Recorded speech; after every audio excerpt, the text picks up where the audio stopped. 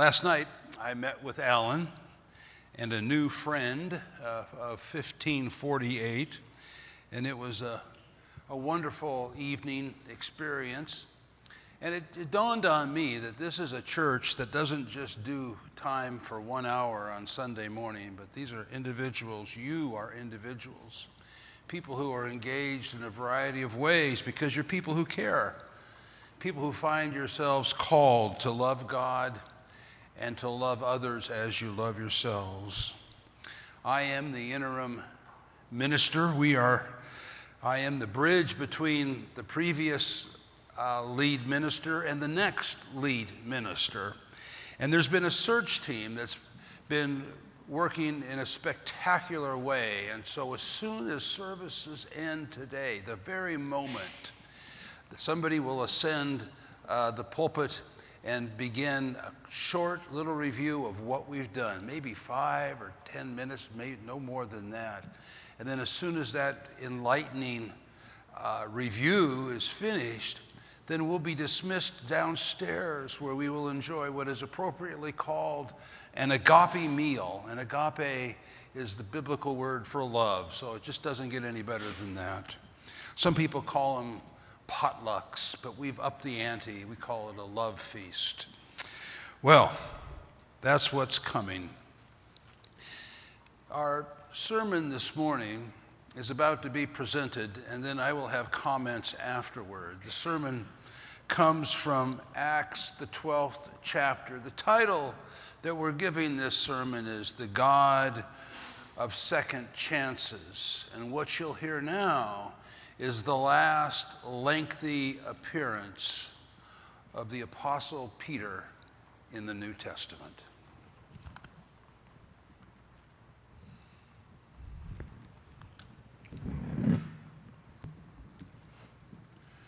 About that time, King Herod laid violent hands upon some who belonged to the church. He had James, the brother of John, killed with the sword. After he saw that it pleased the Jews, he proceeded to arrest Peter also.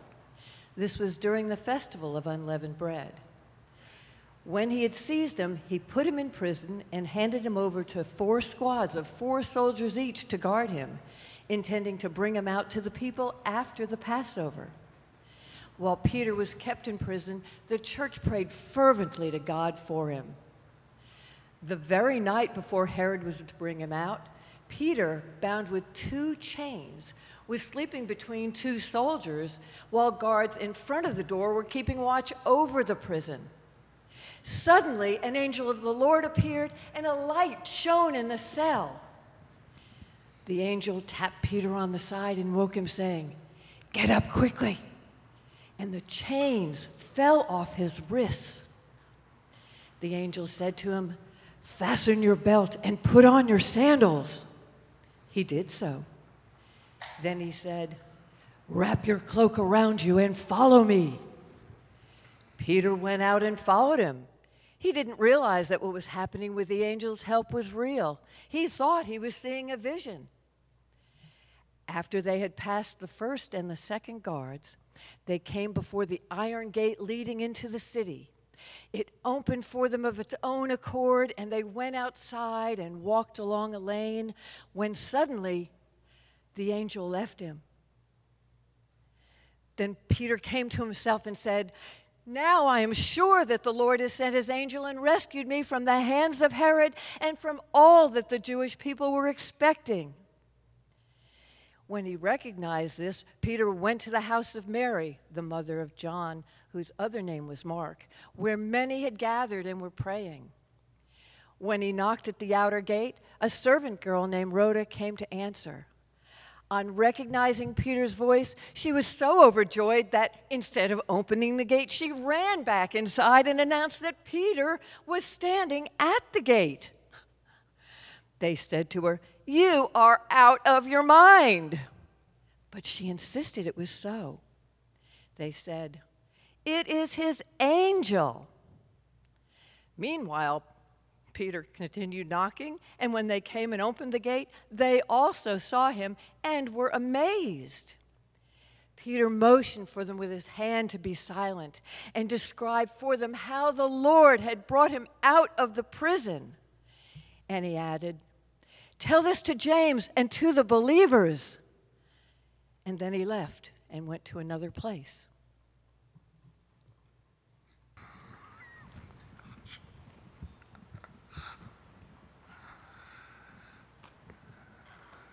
Wow. Thank you. Thank you. The oral interpretation, the reading of Scripture as it was done early on, the first several centuries, not for the eye, but for the ear. You experienced it. And what follows now are just some brief remarks on the sermon that we've just heard. There's a number of ways that preachers have gone with this text. You and I have both sat through sermons probably where it's almost a comedy routine. It's such a funny little story. Rhoda at the gate, she leaves Peter knocking at the door while the debate rages whether or not it was Peter at the door. It's kind of funny. Some people think it's funny the way the angel treats Peter, like a child. Put on your shoes, the angel says, and don't forget your coat. Do you have your lunch money? Like a parent with a kindergartner. Or how about the moment that Peter realizes at the end of his escape that he's not dreaming? He's been up now for who knows how long, and suddenly it occurs to him that he's not asleep. It's like at lunch, somebody saying, "I've been awake all day." And then there's different levels of humor, too. The angel gets Peter out of jail against incredible odds, chains and bars and double guards, but Peter can't get through the gate because he's mistaken for an angel. The irony. Or this chapter that begins with Herod wanting to do harm to the church ends with Herod eaten by worms.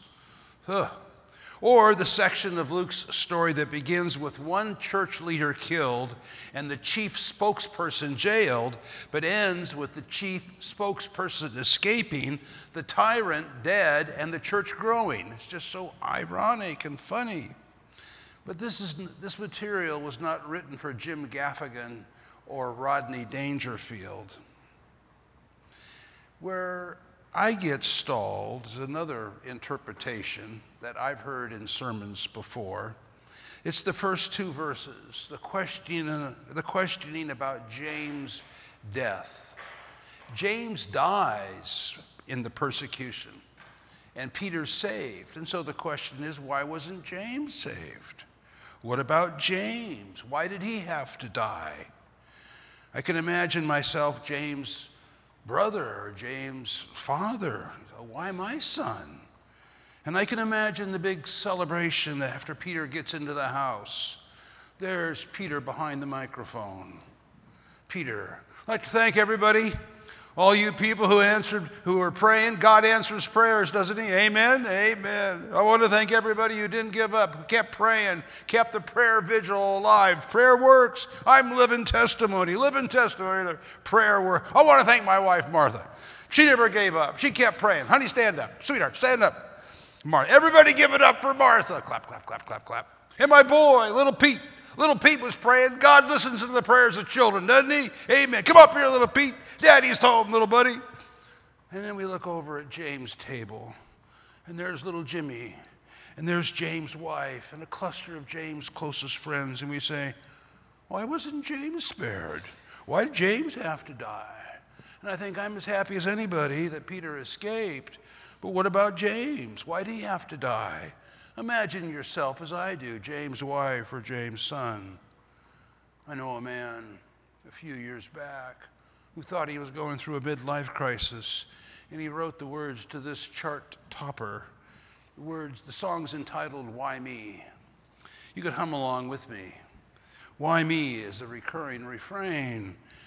Maybe if you don't know it, you can learn it. Why me? Basement leaks and so does the roof. The dryer's out and I feel like a goof. Why me?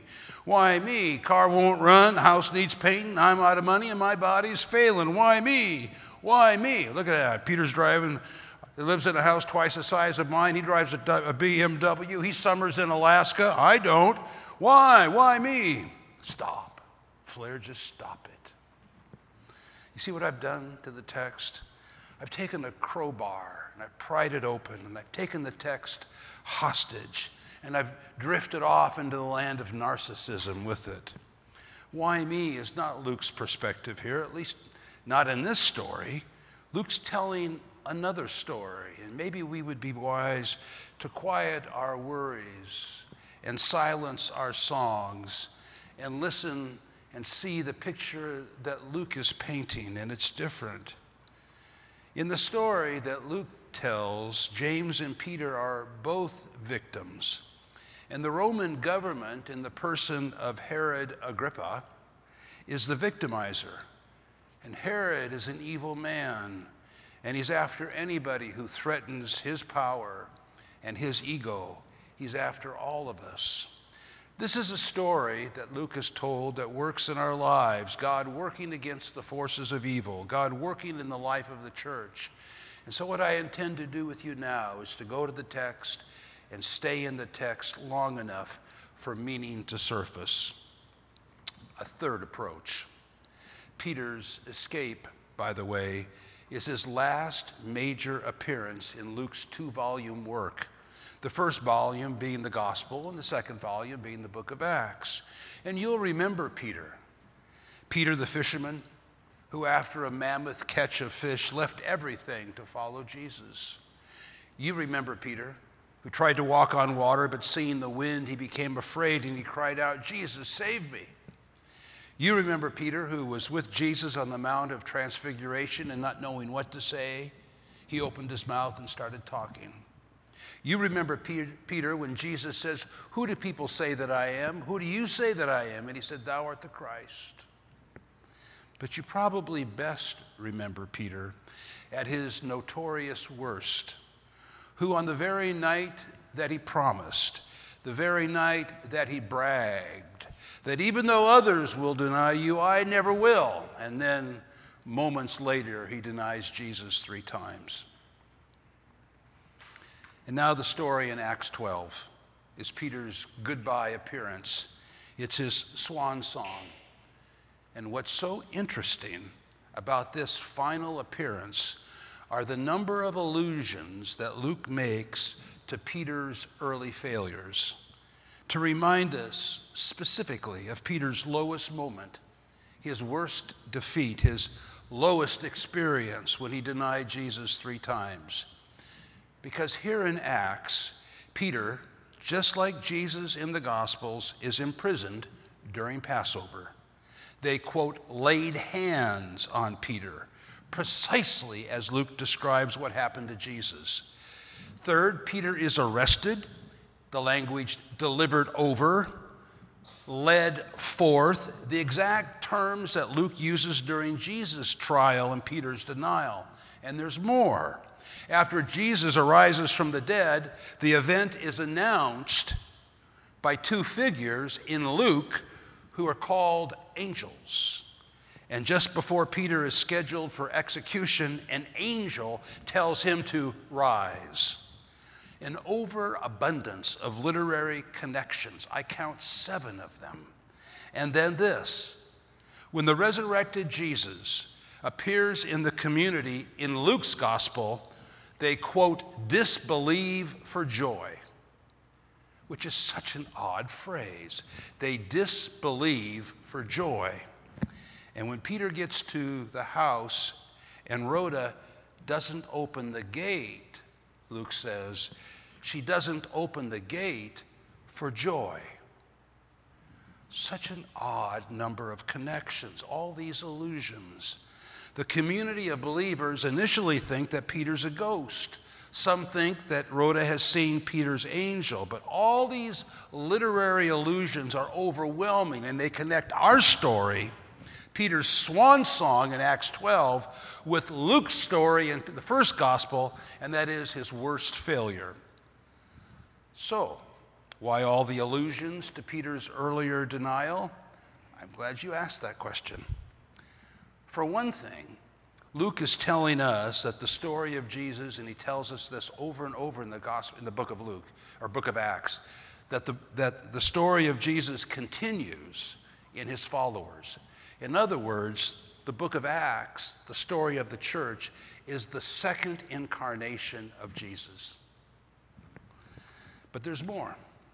The arrest, the threat of death, even the servant girl causes us to recall Peter's worst failures when he denied Jesus 3 times.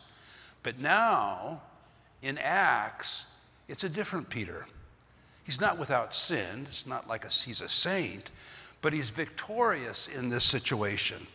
A situation that has all the earmarks, all the trigger points of his worst failure. Do you know that phrase, trigger points? Same smells, the same sounds, the same feeling. But this is no coincidence. Peter's last story parallels his worst story.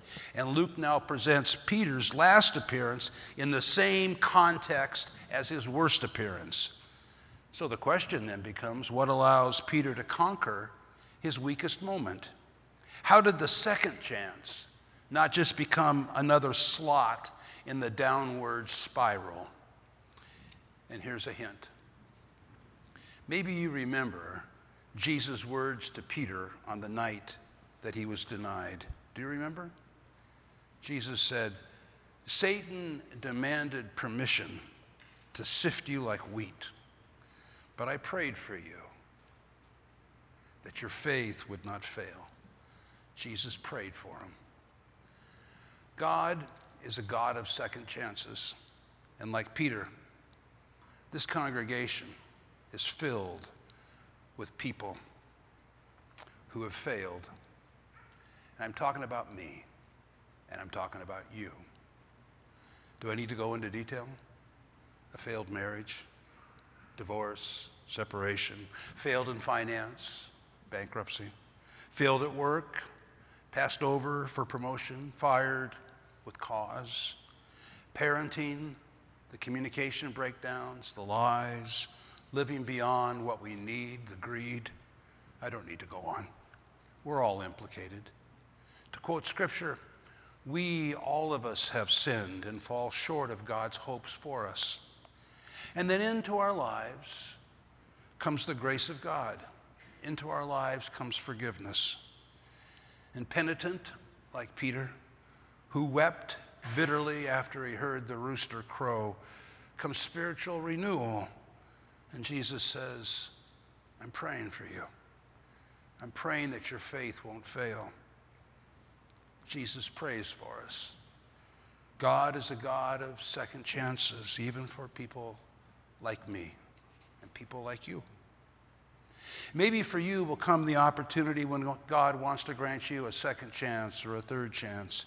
And into your life will appear the same situations as before, the same triggers, the triggers that were precursors before to the pit of failure.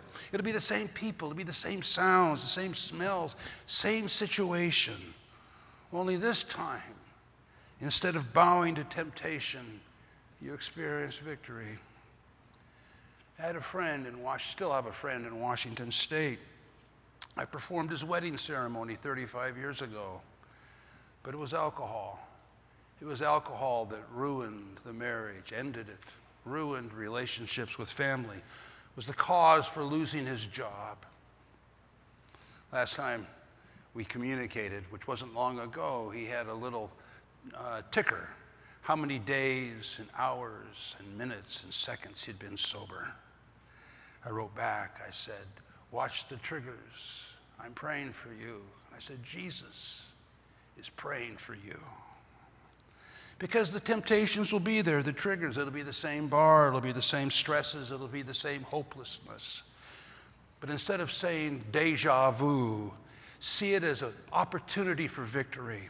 Listen to Jesus. He says he's praying for you.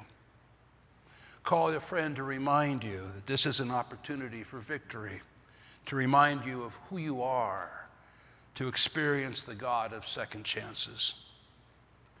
I mean, all of us, some of you have suffered abuse. When you were children, it was verbal or emotional or physical or sexual. Now you're a parent or a grandparent. You have the opportunity to break the cycle, to offer good love in replace of the vortex of pain. Jesus is praying for you. Don't say deja vu. Listen to Jesus. He says, I'm praying for you. Call the friend who will say this is an opportunity to live a life of integrity, to remind you of who you are and that God is a God of second chances. Rhoda, the servant girl, comes to the gate. The last servant girl to associated with Peter, you remember, the text says, she looked at him intently. And then she says to those gathered around the fire, this man was with Jesus too. And Peter denies her claim. He says to the woman, I don't know him. A lot had happened since then. Repentance had happened. Bitter weeping had happened. Forgiveness had happened. Grace had happened. And Jesus had been praying for him. I recall from a previous ministry a work the congregation was doing to help those recovering from the emotional ravages of divorce. We identified a real need in our community, and we invited a speaker from Colorado who would come out and address the group. And in preparation for that big event, people invited their divorced friends, their divorced neighbors, their divorced banker, their divorced grocery clerks. And they all came. We had the fellowship hall packed with 250 divorced people of every color, of every economic status. And into the fellowship hall came our speaker. Now, the divorce recovery ministry didn't have any funding, so we had to go cheap. The church didn't have budget for this kind of work. So we found a speaker who only charged airfare and lunch. And when he got up to talk, I thought, well, we got what we paid for.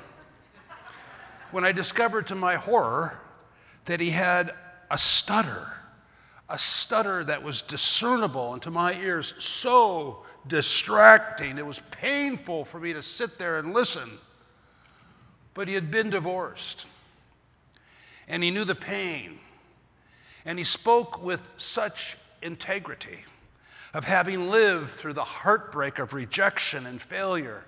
And he talked about how God had given him a second chance and that he felt that Jesus was praying for him.